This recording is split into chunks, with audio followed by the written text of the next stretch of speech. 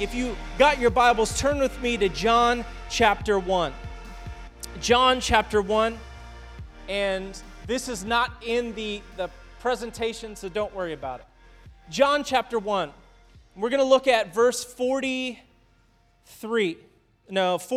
John chapter 1, verse 44. We're going to look at just 6 verses.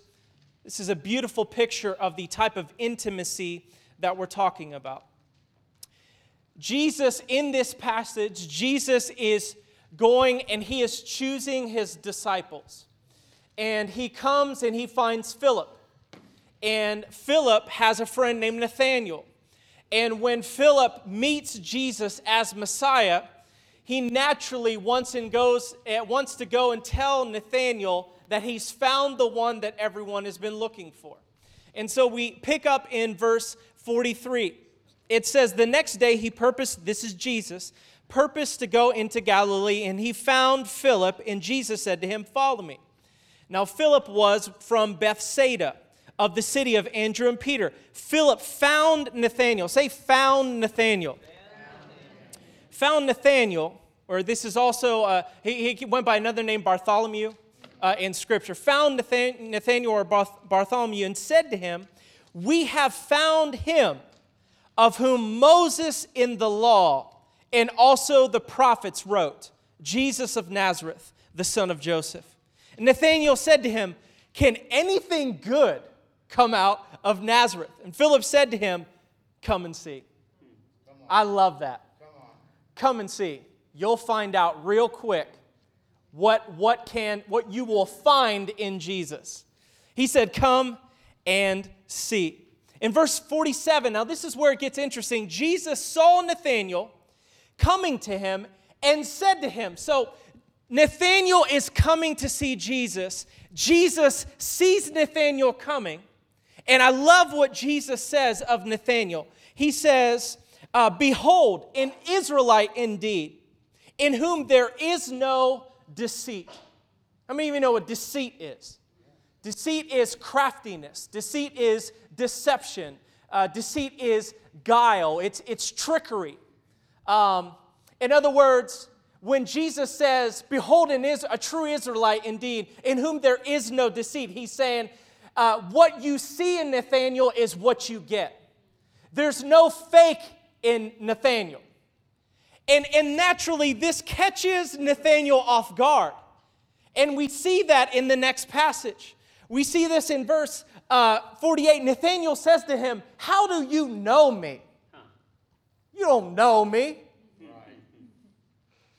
How do you know me, Jesus? You don't know me. And Jesus says, yeah, I do know you. And we see that in this next passage. He says, how do you know me? Jesus answered and said to him, before Philip even called you, he said, when you were under the fig tree, I saw you. Now, let me break that down for a moment. Because Jesus wasn't creeping on Nathanael. Jesus wasn't spying on Nathanael. The fig tree has a lot of symbolism in Israel.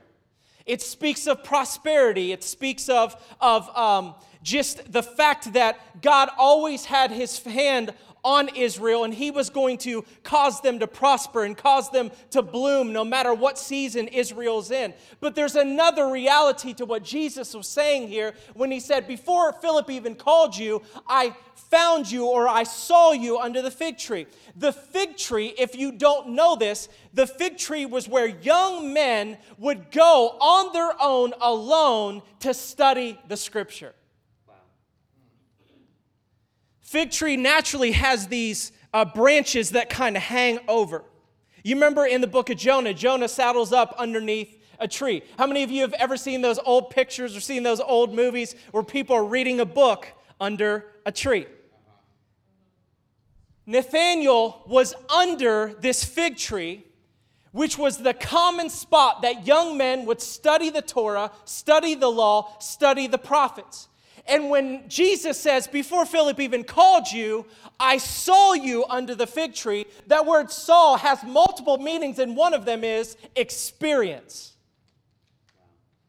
So when Jesus says, before Philip even called you, I experienced you under the fig tree. What is Jesus talking about? He's talking about the fact that here's this man who has no deception in him. He's not fake. He's not a trickster. And I know that because I have communed with him in the secret place where no one else is. He found him there because he was with him, and Nathanael didn't even know it. What he was saying was this. You remember last week where we talked about the Pharisees, or 2 weeks ago where we talked about the Pharisees, and the Pharisees studied the word because they thought in the word alone they had eternal life? But he said, the word testifies of me. Here's Nathanael with the Lord and not even knowing it. And then Jesus says, the reason why I know there's no deception in you is because I've been listening to you where no one else is. You have no guile, you have no trickery, you have no deception in you. I know you more than you think that I know you. Because in those times where you were under the fig tree, all alone, studying the scripture, I knew you and I experienced you there. That's what intimacy looks like. Intimacy is not about public displays of affection without consistency behind closed doors. If I dote on my wife in public, I hug her, I kiss her, I have all these acts of expression in front of everybody, but the moment we walk through the threshold of my house, all of that is gone. How many of you know she would question my love for her? Because intimacy in public without intimacy consistently demonstrated in private equals hypocrisy. That's why Jesus said of Nathanael, there's no deception in you, because when you were under the fig tree studying the scriptures, nobody manipulated you to do that. Nobody forced you to do that. You weren't putting on a show for anybody. It was just you and you alone with God. That is what we're talking about when we're talking about intimacy. We're not manufacturing intimacy because there's a pressure on me as a Christian to perform for somebody else. Intimacy comes from this heart in you that says, whether anybody sees it or not, God, I just want your heart. I just want you. Can you go after God, not just in failure, in crisis, and in stress, or even in success? Because the moment things get comfortable, we tend to draw back. That's why Jesus said of the rich young ruler, it is difficult for the wealthy or the rich to inherit eternal life. Because the moment things get comfortable, we tend to dial back the passion and say, God, I don't need you as much anymore. Where is your hunger even in success? Do you even want that intimacy? See, so many times we can go to God because we want Him to fix a problem, but we don't want Him. God, remove the pain from my life. Remove the stress on me, the responsibility on me. But really all that is wanting His hand, not His face. Amen. And that's why Jesus said of Nathanael, there's no deception in you. You don't want my hand. Listen, let me tell you something. Let me remind you, they weren't reading the New Testament. They were reading the Pentateuch, the books of the law. I don't know if I would have loved the Word of God without the New Testament. So Jesus is saying, hey, listen, it requires no deception to be in you, no external motivation for you to be faithful in the private place reading Leviticus. If you read Leviticus without any external motivation, you love God. And that's why Jesus said what He said in Nathanael. There's no deception in you. There's no guile in you because you are spending time in the Word of God all for yourself. And there's no motivation.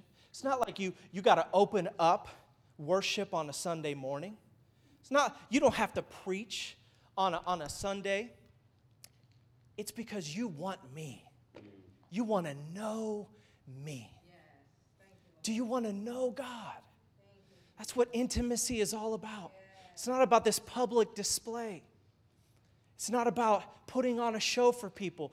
God, time and time again, we see in the New Testament, Jesus just really cutting to the heart of people's motivation about why they wanted to go to him. We see that in Matthew chapter 7. Turn with me to Matthew chapter 7, verse 21 through 23. Jesus is speaking in the Sermon on the Mount. And he says this passage of Scripture that is so familiar with so many people who have read the Word of God. Matthew 7:21 through 23. Not everyone who says to me, Lord, Lord. That's lordship, not just salvation. That's lordship. Not everyone who says to me, Lord, Lord, will enter the kingdom of heaven, but he who does the will of my Father who is in heaven will enter. Many of you will say to me on that day, Lord, Lord. Now notice the list. Because everything on this list is something that's public, something that's done in the midst of people for other people's benefits. That's not the point, but listen to this list. Many will say to me on that day, Lord, did we not prophesy in your name? Did we not cast out demons and perform many miracles? And then he says, and then I will declare to them, I never knew you. I never knew you. Depart from me, you who practice lawlessness. Man, that's a scary scripture. You don't listen, you don't read that, you don't put that on Twitter to encourage people. That's a scary scripture. But let me take it a step further. You know that word "new" there is gnosko. It's a Greek word, and you know what it is? It's literally an idiom in Jewish culture to describe sexual intercourse between a man and a woman. What? You're like, oh, he said sex on a Sunday.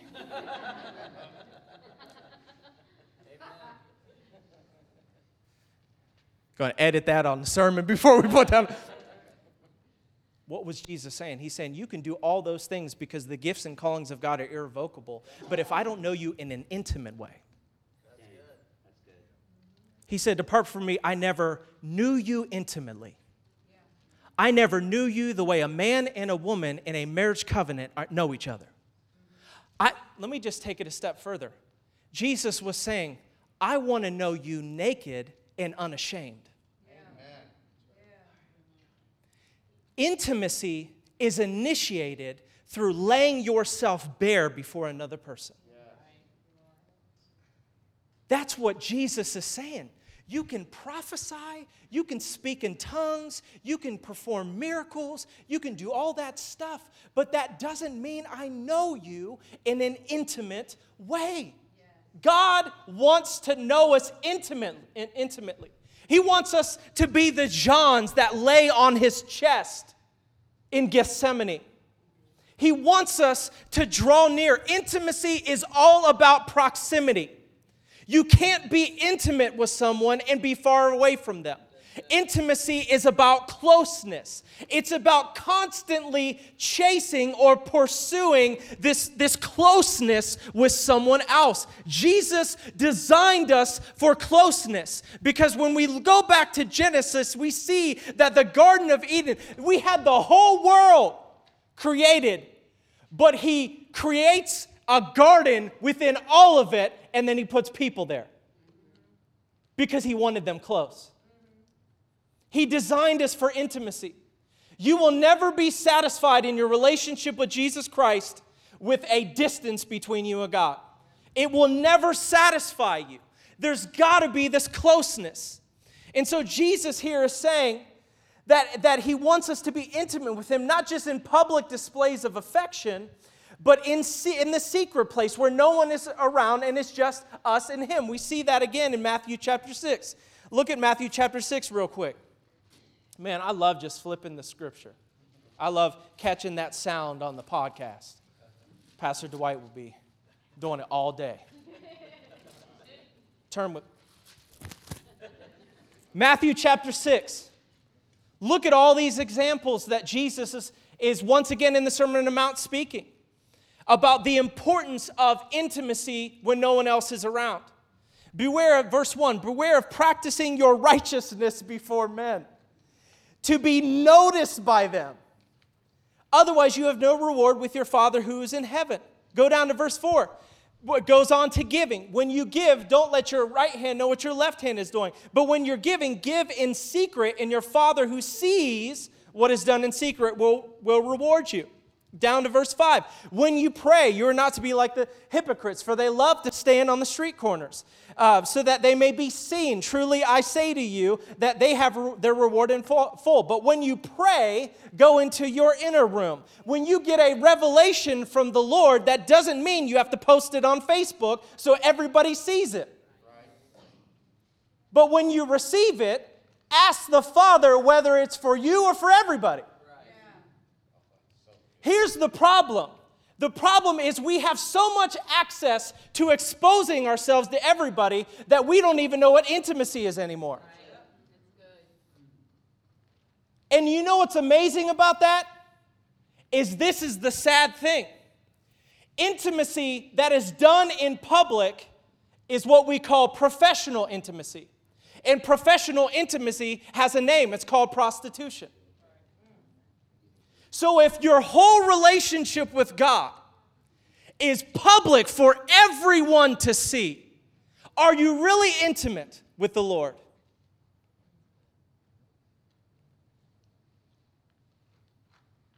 Jesus goes on to prayer. He goes on to say in verse 16 through 18, fasting. What was the point?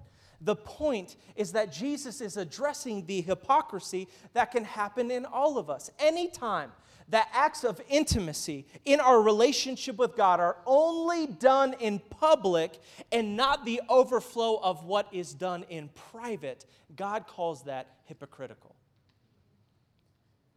See, if you love Him so much, then that has to translate out of the public arena into a private, one-on-one time with God.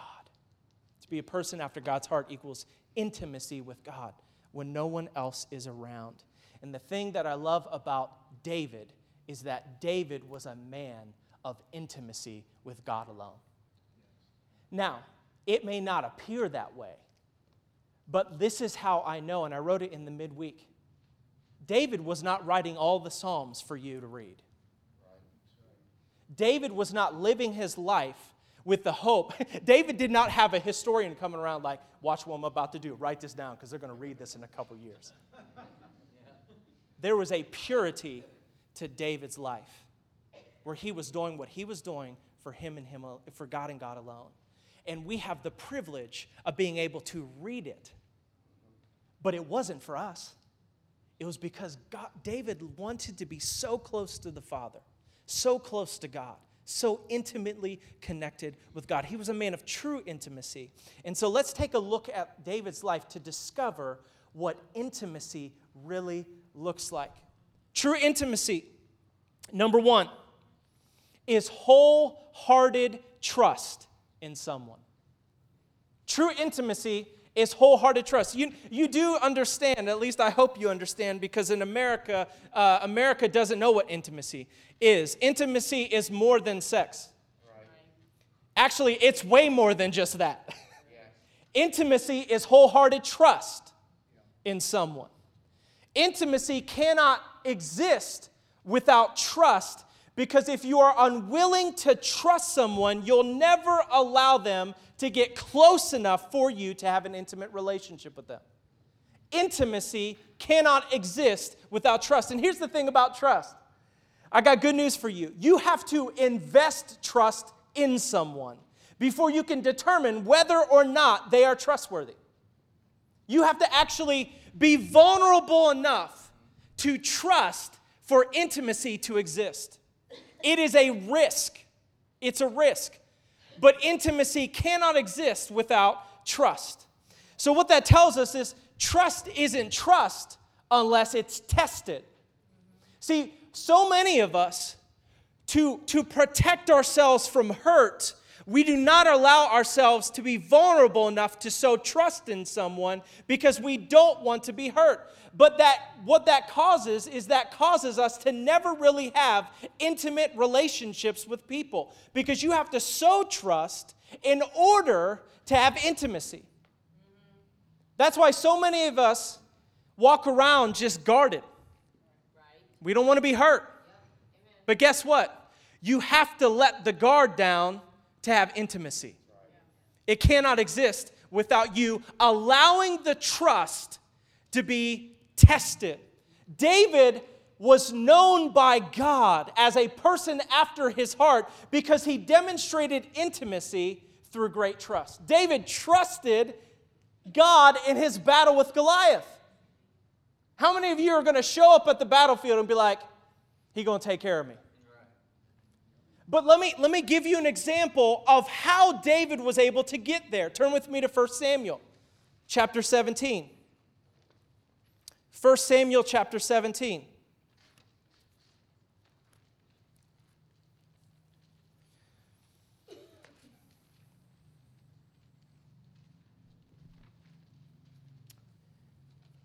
David is with Saul and they're having a conversation. And to be honest, Saul doesn't understand how David is so pumped to go up against Goliath. He's like kind of like, did you size him up yet? Like there's this eagerness in David to get into it. But how did David get to the point where he was willing to fight Goliath? Look at what he says to Saul in verse 37. He says, and David said to him, the Lord who delivered me from the paw of the lion and from the paw of the bear, he will deliver me from the hand of this Philistine. And Saul said to him, go, and may the Lord be with you. Like, good luck. How did David come to that conclusion? Because he invested trust in God against the lion. He invested trust in God against the bear. And what he found in investing trust in God in the lion and the bear was that God was trustworthy enough to trust him against Goliath. Come on. That's why he got to that conclusion. You know what intimacy with God is? Intimacy is the record of your history with God. You can trust him in your future because of his trustworthiness in what he's already done.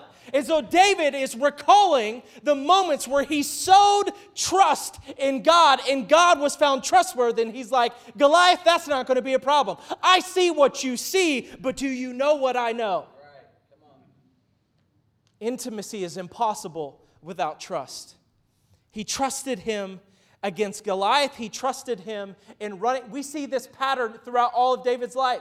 He trusted him when he was running from Saul. He trusted him when he was leading the nation of Israel. He trusted him when he was leaving Jerusalem because Absalom was trying to take over the throne. Time and time again. Now, that does not mean that David wasn't afraid. That doesn't mean that David didn't have his doubts. But can I tell you, are you a person when you're going through times where you're anxious and you're worried and you don't know what's going to happen, you're uncertain about the future, how often do you just say, God, I trust you? I don't know what this is going to look like, but God, I trust you. Do you even say that? See, I can't tell you how many times I'm driving down the road, the radio's not on, I'm just like, I'm worried, I'm overwhelmed in my mind, and the only thing that I can say is, God, I trust you. I don't know what this is going to look like. God, I trust you. I want to encourage you to just begin to declare that out loud. God, I trust you. Can I tell you something? God is so passionately in love with you, he can read your thoughts, but he wants to hear your voice. Yeah, he can read when you're saying, I trust you. Will you say it? God, I trust you. David was a man of trust. Your intimacy with God can go only as far as you are willing to trust him in your life. Time and time, again, we see that in David's life, and we see it in Psalms chapter 1 or 11, verse 1 and 2. This is in the Passion Translation. It says, Lord, don't you hear what my well-meaning friends keep saying to me? Run away while you can. It goes on to say, fly away like a bird to hide in the mountains for safety, for your enemies have prepared a trap for you. This is what I love about God, about David being a person after God's heart, is he was so close to Jesus or so close to God that even when we're talking about being rational, see, his friends were like, go. The odds are stacked up against you. Rationally and logically, it makes sense for you to leave.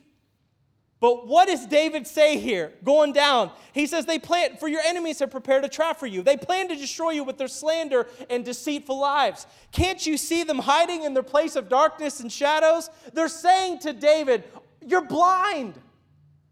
How do you not see this written on the wall that they're out to get you? But don't they know, Lord, that I have made you my only hiding place? Don't they know that I always trust in you? This is what David was about.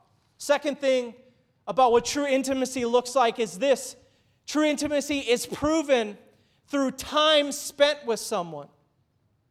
True intimacy can only exist in the relationships where you spend the most time. We see this in relational books, that time or love is spelled Time. You cannot have intimacy with God without any time.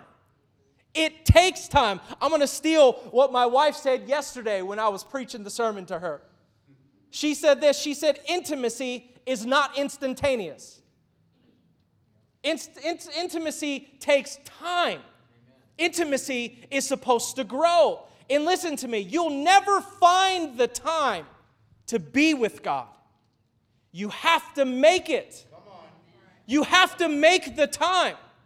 Stay up a half hour later. Get up a half hour earlier. I don't want to live my life on my deathbed thinking I just did not make time for the Lord. You have to make it. Because by default, the world will want to fill your schedule. You have to, and can I tell you, I just throw a phone out the window. My God, how much time is stolen on social media and reading the news.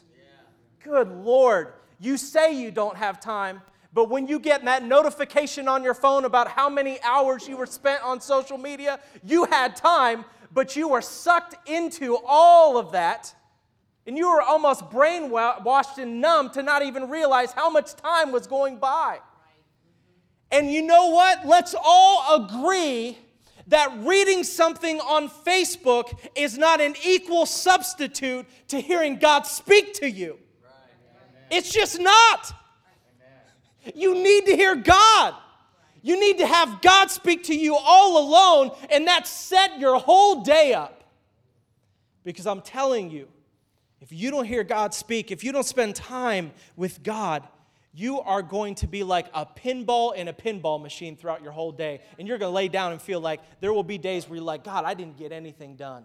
And you're more stressed, you're more stressed out, you're more anxious because you didn't get the things done that you actually wanted peace about. But if you would get on your knees before Jesus and He would speak a word to you, you will keep in perfect peace those whose minds are fixed on you. If you would just get a word from the Lord at the beginning of the day, that would set the course of peace for the whole day. Instead of a pithy quote you screenshot on Facebook and send to somebody. I'm joking. We see David spending massive amounts of time with God. Psalms chapter 27. I love this passage of Scripture. If I can find Psalms in my Bible. Psalms chapter 27.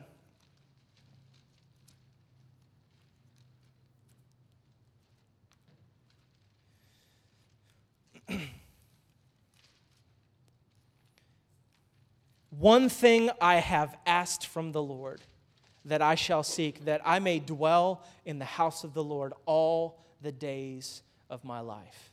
Hear, O Lord, when I cry with my voice, be gracious to me. This is verse 7, and answer me. Verse 8, when you said, seek my face, my heart said to you, your face, O Lord, I shall seek. Psalm 63, verse 1 through 5. Another example. This is David's cry in the wilderness. Oh God, you are my God. I shall seek you earnestly. My soul thirsts for you. My flesh yearns for you. In a dry and weary, I remember the song, the old hymn. In a dry and weary land where there is no water. I can't sing, but it's fine. Because it's not for you, it's for Him.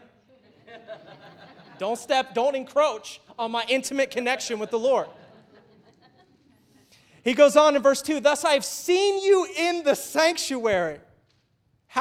To see your power and your glory, because your loving kindness is better than life. My lips will praise you. So I will bless you as long as I live. I will lift up my hands in your name. My soul is satisfied as with marrow and fatness, and my mouth offers praises with joyful lips. Intimacy comes with time. Number 3, intimacy is willful dependence on someone. Willful dependence. Listen, we are all self-reliant. It is in our DNA as Americans to manifest our destiny. It is intrinsically in us to go conquer, go build, go grow, all of that. We're self-reliant. It's just part of our DNA, part of our cultural makeup. But willful dependence means that you lay down your self-reliance, not because you're incapable of doing something, but you make the choice that you don't want to do it by yourself. Intimacy grows. Intimacy is found in relationships where you say, I could do this on my own, but I would rather do it with you. And that's what we see in David's life.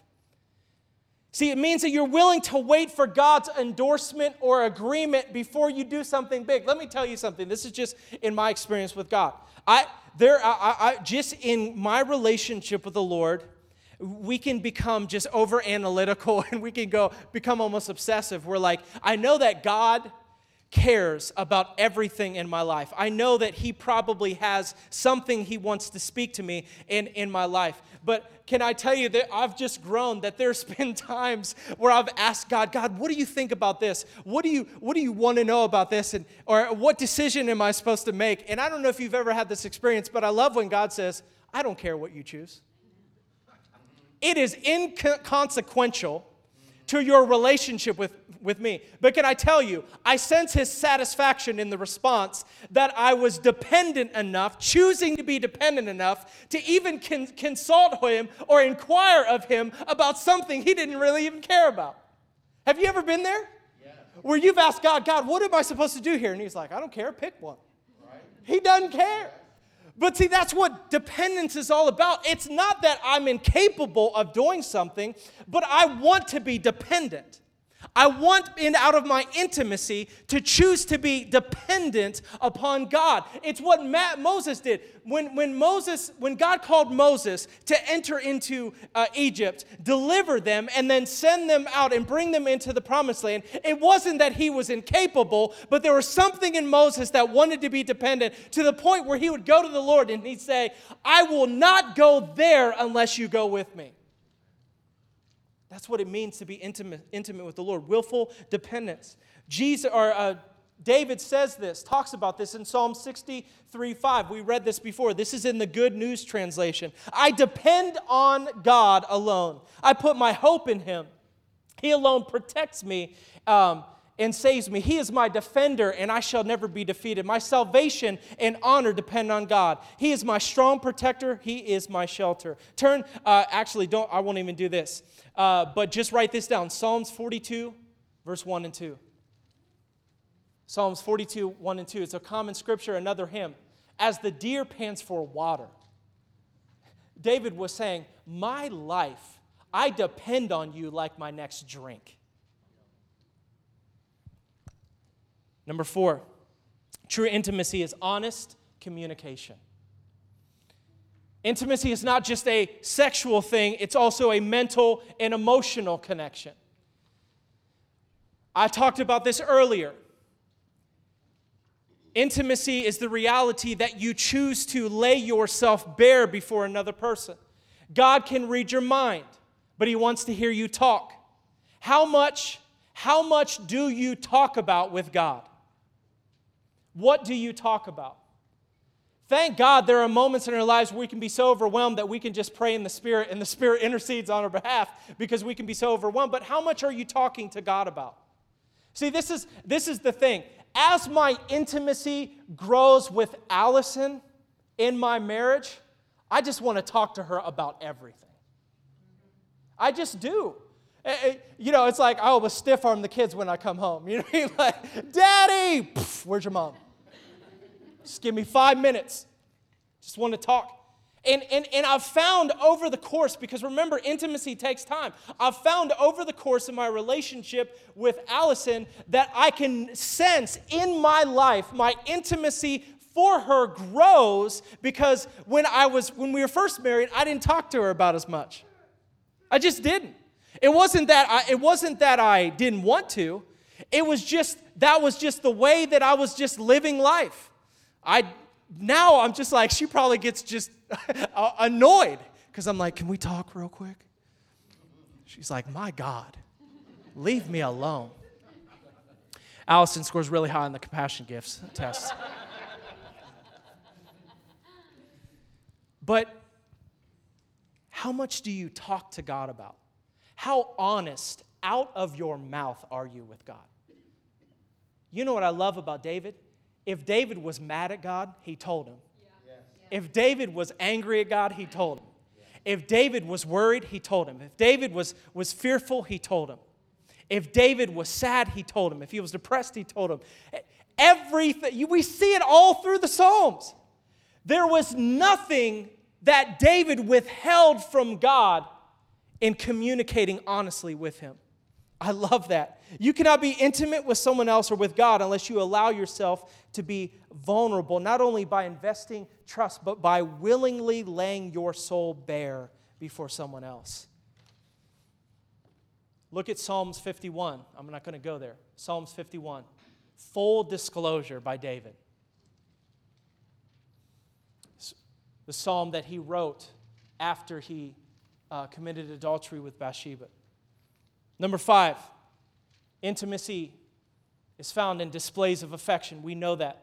We express our affection for God not only through obedience to His Word, but through our expressions of worship and our love for His Word. I love when you look at that scripture where Michal, David's wife, was angry or jealous at David when he danced before the ark, when they brought it back into Jerusalem. And he said, remember, we were talking about humbling yourself, intentionally lowering yourself.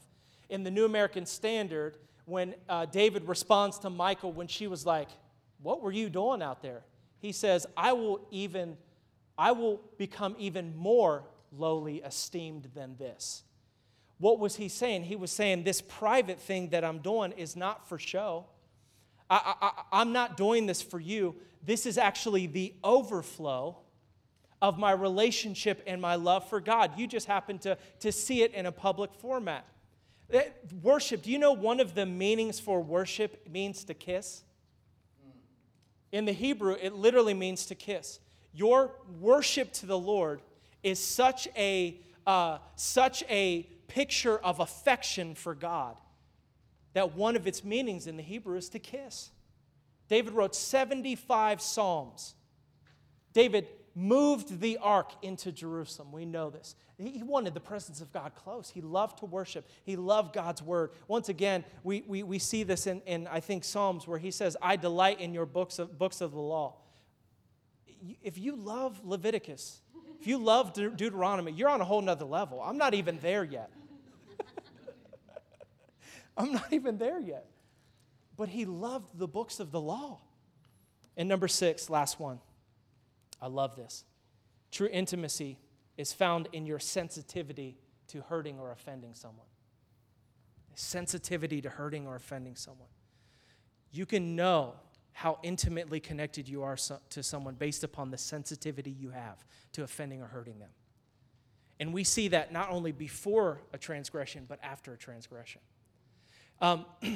Where there is a desire for intimacy, there will be an increased desire for sensitivity because your heart will not want to do anything that will hurt someone. We see this in David's life. Psalms 139, look at this.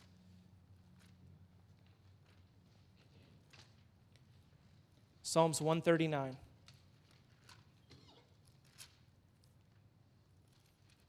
Verse 23 and 24. Oh, man, I love this passage.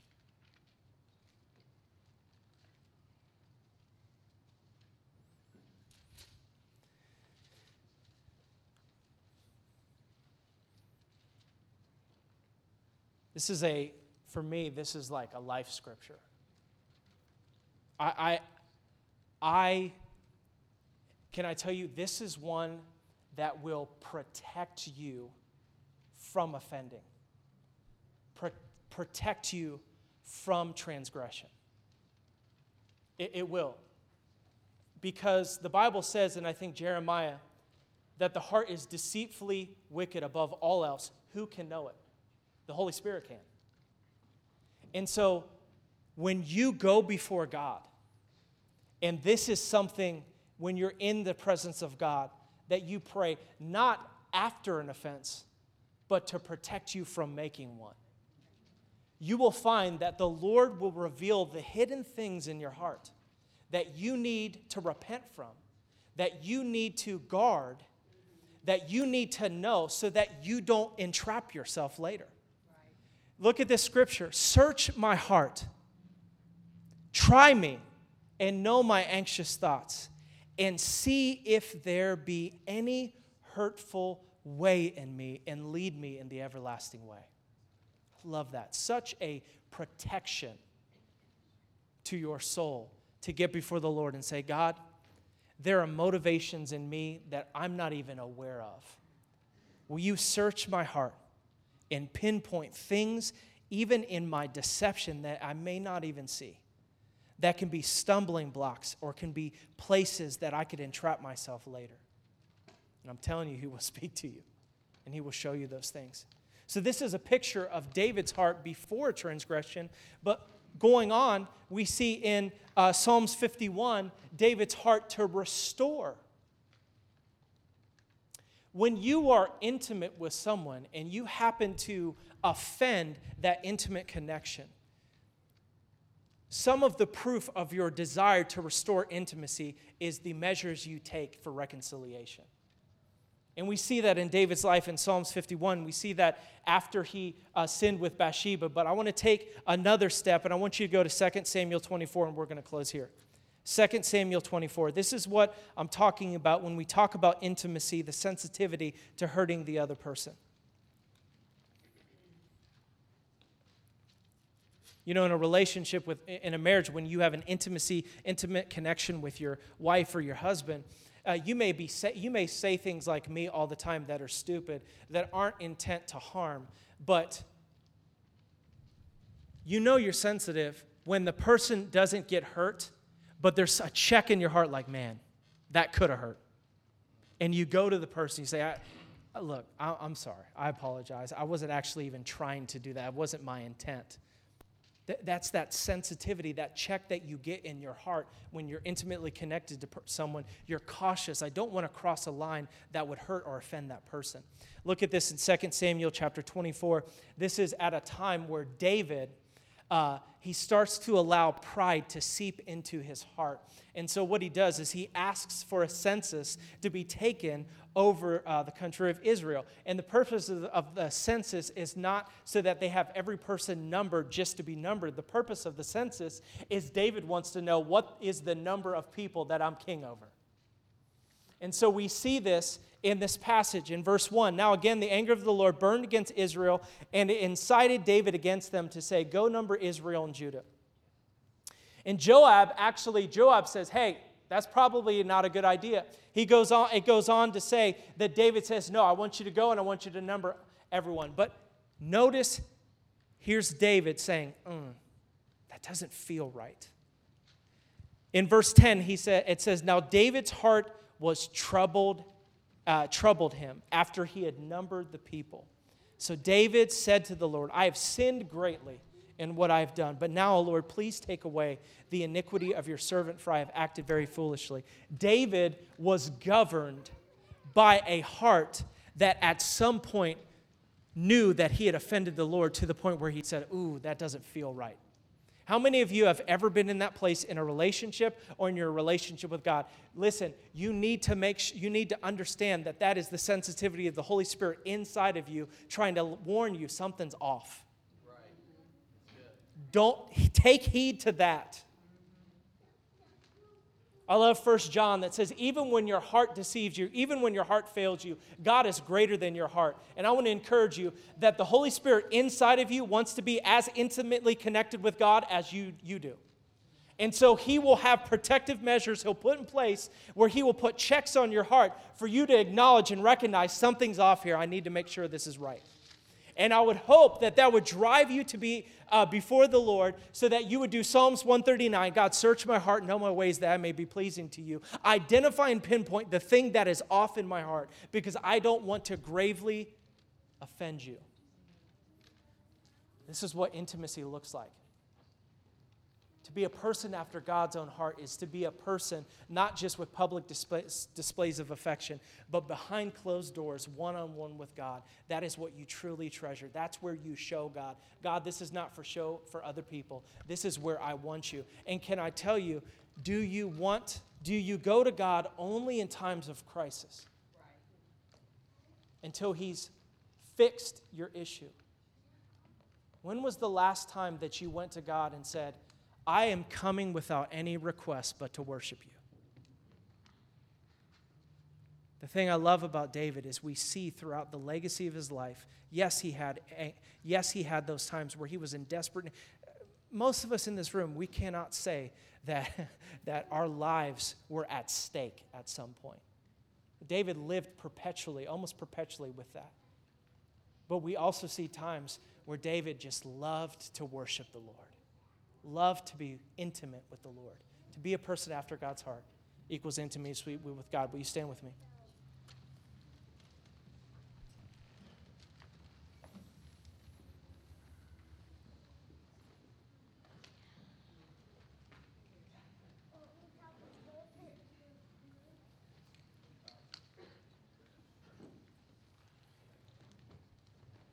I do understand that maybe this was as much a marriage message as it was a relationship with God message. I do understand that. But when we think about these areas of intimacy, is there any one of those that was identified that you sense in your heart you're lacking intimacy with God in? I want to say them again. Maybe we have a list of them. Yeah. Intimacy, wholehearted trust. How well do you trust Him?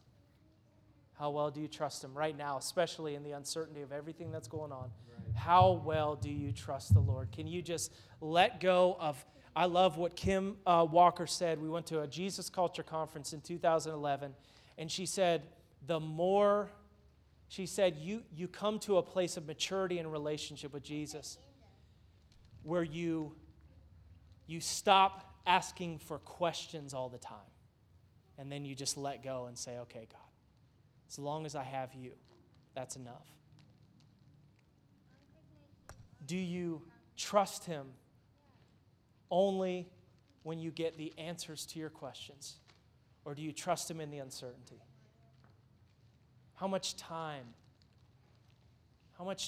do you not find for God, but do you make for Him? Number 3, how dependent, how willing are you to lay down your self-reliance? To say, God, I could do this without you, but I would rather do it with you. How honest are you? And I've drove down the road, this is a confession, I've drove down the road and I have yelled at God. And I don't think He's upset at that. Because He wants raw, unfiltered relationships with His people. Now, He could strike me dead, but He's got grace. But how honest are you with God? Worship and love of God's word, and last, sensitivity, hurting or offending the person. If any of those where you're like, God, I'm lacking, just put your hands up and we'll just pray. Jesus, you see our hearts, and we want to be a people of intimacy.